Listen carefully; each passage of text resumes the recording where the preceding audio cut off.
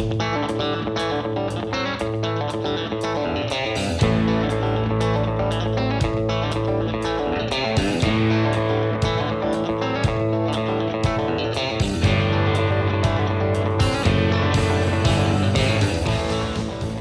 to Texas Ag Today, a daily look at the latest news in Texas agriculture. Texas Ag Today is produced by the Texas Farm Bureau Radio Network, with the largest farm news team in the Lone Star State. Now here's the host of Texas Ag Today, Carrie Martin. Hello, Texas. Glad to have you along for another edition of Texas Ag Today as we wrap up another week in Texas agriculture. My name is Carrie Martin. I'm your host, along with the largest and most experienced farm news team in the Lone Star State. And we're all standing by to bring you the latest news in Texas agriculture, covering it all from the piney woods of East Texas to the rocky ranges of the Trans-Pecos, and from the Panhandle down to the Rio Grande Valley. It's a rough time for cattlemen in many ways these days, especially when you consider the challenges of trying to make a profit. But strong beef demand is an encouragement to livestock producers. I'm James Hunt, and here on Texas Ag Today, I'll talk about the effort to grow consumers' affection for beef. Prices for major fertilizers are up this year, but experts say you should be careful before picking a non-traditional alternative. I'm Jessica Domel, and I'll have that story coming up on Texas Ag Today. This is Jim Hearn in the Rio Grande Valley. Extreme South Texas continues the watermelon and onion harvest. Valley row crops continue to look awful good. Those stories and more on today's report. We'll have those stories, plus Texas wildlife news and a complete look at the markets, all coming up. Despite a winter storm, a late freeze, and severe weather, Texas peach growers are expecting an above-average crop this year. Texas A&M AgriLife Extension horticulturalist Larry Stein says there was some initial concern about Winter Storm Uri impacting peach production, but for right now, things look good. We're thinking it's going to be very big. Quality should be good. We were worried about the big cold spell we had in February. A lot of the trees that were already coming out were hurt because they were already in the bloom stage and budding out. But it turns out that most of our trees actually had dormant buds or tight buds, and so they were not injured. And the other thing about the cold is it didn't get super, super cold all at once. It did so gradually. And so plants actually had time to reacclimate. Stein says growers could still see tissue injury or dieback later on in the summer as a result of the winter storm, but it's not likely. Early season clingstone peaches are being harvested now. Freestone peaches ripen in June to late mid-July. Beef demand is strong right now thanks to expanding consumer outreach for the product. James Hunt has the story from the Panhandle. We hear it a lot these days. Times are tough in the cattle business. So many of our ranchers and feedyard operators struggling to achieve profitability and in many cases falling short. But there is a bright side to look at. When I ask livestock producers what they find encouraging about the current state of affairs, time and again the answer comes back: strong beef demand. Consumers are loving beef big time these days, and while a lot of that has to do with the product, of course, one cattleman I talked to recently wanted to give some credit to those who helped promote that product. The $2 that we pay into the Texas Beef Checkoff generates the absolute greatest return on our investment than anything else we do. That's Pat McDowell, a rancher in Shamrock who has witnessed firsthand the working of the checkoff through his service with the Cattlemen's Beef Board and the Texas Beef Council Board. My conversation with McDowell led me to a follow-up chat with Rachel Chow, Director of Consumer Marketing for the Texas Beef Council. She tells me that working to maintain strong demand for beef involves continuing to diversify how the message to consumers gets out. Traditionally, you think of purchasing advertising in newspapers, on broadcast TV, on the radio, and we've really expanded that to use our content that we're creating and have a really strong content strategy to then promote through all kinds of digital capabilities. Those digital capabilities really paid off in helping grow beef demand during that very trying time when the pandemic was forcing people to stay at home. In tomorrow's report, Rachel Chow talks about positive signs for beef as we move out of the pandemic and into the new normal. I'm James Hunt on the Texas Farm Bureau Radio Network. Fertilizer prices are going up, and it may make sense to look at cheaper alternatives. Jessica Domel takes a look. With prices of the 8 major fertilizers up more than 10% over last year, some Texas farmers and ranchers are considering cheaper alternatives. Last week, Dr. Vanessa Coyer-Olson, a forage specialist for the Texas A&M AgriLife Extension Service, discussed using animal manure as an alternative. This week, she joins us again to discuss another alternative, biosolids. Availability will be based on often their proximity to a municipal outlet. So if they're close to large cities such as Dallas or Waco or Houston, they're more likely to have an option for biosolids. Typically, their analysis is going to be the same. It's not going to vary as much as poultry litter or other animal manure sources might. And that's typically going to be a 5 or a 6% nitrogen, about 3% phosphorus, and very little potassium, if any at all. Before you commit to any fertilizer, Dr. Coyer-Olson recommends first getting a soil sample tested to determine your soil's true needs. She also warns farmers and ranchers to do their research before buying any non-traditional product. In my personal experience, if something sounds too good to be true, it usually is. So if someone comes across a product and their interest is piqued, my recommendation is to get more information. One, find out what is the product actually made of? What are the actual ingredients? Does it actually have nitrogen, phosphorus, and potassium? Or is it a lot of water? What is actually in that product that they're trying to sell you? I also recommend looking for regional or state research supported by a university or conducted by a university, whether it's Texas A&M University or another university that does agricultural research. Look for data from those sources to be much more reliable and unbiased. A lot of these products will often give you their own data, but they don't give you a lot of information as far as how the research was conducted. And they're also known sometimes for cherry picking or selecting out data that looks really good or makes their product shine. So there may be points of data that they're not showing you that would tell a different story. If you can't find that on your own, always reach out to your county extension agent. They can help you either determine more about that product, what it actually is, will it do anything for your forage production, and they can also help you potentially locate or see if there is any university research that has been conducted about that product, whether it's positive or negative. That was Dr. Vanessa Coyer-Olson, forage specialist for the Texas A&M AgriLife Extension Service. For the Texas Farm Bureau Radio Network, I'm Jessica Domel. Hurricane season is right around the corner, and South Texas farmers are hoping to get a break this year. Jim Hearn reports from the Rio Grande Valley. The 2021 hurricane season is now just days away, and it looks like another above-average year, and that would be the 6th straight year in a row. Now, this season, projections are for at least 15 named storms, 8 hurricanes, and 4 major hurricanes. That would be a Category 3 or higher. Now, a lot of damage can be done with those storms. We had a tremendous number of storms last year, breaking all kinds of records. Now, the work on the border wall has all but now stopped. And for now, Hidalgo County commissioners have been studying the damage that has been done to the levee system from the wall construction. Repairs are now ongoing and should be complete in the next few weeks. It was feared that any major storm could lead to flooding, not only in the U.S., but Mexico as well. The harvest of watermelons and onions continue. Heavy rains at mid-May impacted the crop some, but we are nearing the end of the harvest, and it's now pressing to the north.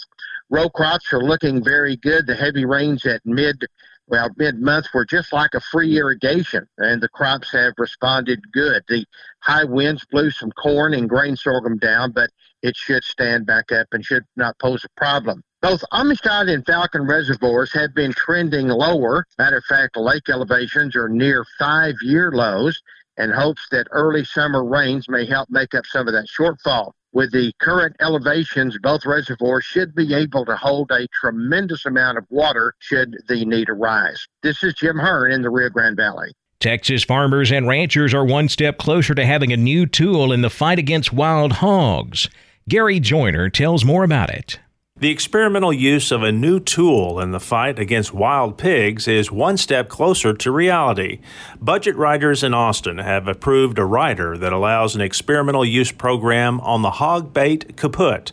The Texas Department of Agriculture would work with the Texas A&M AgriLife Extension Service and landowners to test the product for effectiveness for up to 2 years. If the research proves the hog bait is effective, TDA can move forward with registering the product. The state's 2-year budget still awaits full legislative approval and the governor's signature, but the rider is in place. That's good news for Texas farmers, ranchers, and landowners who are desperate to control wild pigs on their property. Funding for the experimental use program, if approved, becomes available in September. Wild pigs are a big problem in rural areas of the state. The invasive species is also impacting many suburban areas. Research on the hog bait gives landowners hope that more control tools could be on the horizon. Not a moment too soon. I'm Gary Joyner for Texas Ag Today.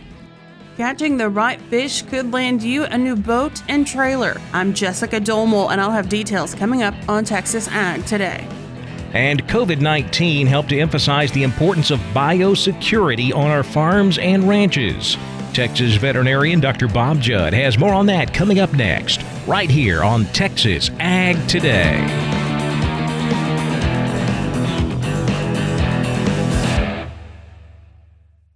In Texas, there's pea-size hail and baseball-size hail. Guess which one hit our house? We didn't even know where to begin, but we called our Texas Farm Bureau insurance agent, and he was so reassuring. He knew exactly what to do to get our house back into shape and our lives back to normal. Now, we're even more thankful for the roof over our heads. Visit Texas Farm Bureau Insurance today at tfbinsurance.com to insure your home for Texas-size weather. Coverage and discounts are subject to qualifications and policy terms and may vary by situation. We're keeping you informed on everything happening in Texas agriculture on Texas Ag Today. COVID-19 helped to emphasize the importance of biosecurity on our farms and ranches. Veterinarian Dr. Bob Judd has more. Dr. Joe Armstrong with the University of Missouri indicates in Bovine Veterinarian that he has several steps to develop a farm biosecurity plan. First of all, he indicates you have to determine if you have an end goal of preventing a specific disease you already have on your farm, or is there a particular disease you are worried about infecting your animals. It is really critical to work with your veterinarian as they know your farm and ranch and can help guide you in developing a program. Your vet is already trained in biosecurity techniques and should at least review your plan before adopting it. The next step is to write down the plan, and every step needs to be documented, as something that does not seem like a big deal may be overlooked if the plan is not written and followed completely. Ideally, posting the plan at common areas around the farm and ranch for employees to see is a good idea. After developing the protocol and checking with your veterinarian, it is critical to make sure all employees are told of the biosecurity plan and all are trained in implementing the plan. The plan should be started right away, and then you can start identifying problem areas and make adjustments as needed. New employees must be trained immediately, and old employees should receive a refresher course as needed to make sure everyone is doing their best to follow the protocols. The larger the operation, the more difficult the biosecurity. However, the more animals involved, the more important should be placed on biosecurity, as a contagious infection can cause millions of dollars of damage in just a very short period. I'm Dr. Bob Judd on the Texas Farm Bureau Radio Network. Catching the right fish could land you a new boat and trailer. Jessica Domel has the details in today's Wildlife Report. Memorial Day weekend is almost here, and you know what that means. The start of the annual Star Fishing Tournament hosted by the Coastal Conservation Association of Texas. This year, due to the drastic amount of fish that died in the February freeze, the entire inshore division is catch and release only. Dylan Sassman, Assistant Tournament Director, said this year there will be 3 colored tag categories. We've got 10 Haney Bigfoots with coastline trailers and Mercury motors for the red tag division. First 5 of those also come with a Ford F-150. For the blue tag division, we've got 3 Mowdy boats with Mercury motor and coastline trailers. And then for the green tags, we've got 3 19 Shoalwater cats with Mercury motors and McLean trailers. And then, as usual, we're giving away a 21-foot dargle just for some lucky person that signs up for the tournament. They don't even have to fish. If the person who catches one of the first red-tagged fish is under 15 years old, CCA Texas will give them a $25,000 scholarship in lieu of the truck as part of their prize package. CCA members ages 16 through 17 can fish in the tournament for free, and they have a chance at several college scholarships. First 10 blue or green tags caught by eligible youth take them a $30,000 scholarship. And if they catch a red tag, they get the Haney Bigfoot boat and a $25,000 scholarship. Like I said, with the boats, we're giving away a $25,000 scholarship just for a kid that enters in a random drawing. To be eligible to win, participants must register before catching a tagged fish. Details are available at startournament.org. That is startournament.org. The tournament starts Saturday and runs through Labor Day. For the Texas Farm Bureau Radio Network, I'm Jessica Domel. It has been a very volatile week in the corn market. We actually moved limit up on the nearby corn contract on Thursday. We'll take a closer look at all of our livestock, cotton, grain, energy, and financial markets coming up next. Keep it right here on Texas Ag Today.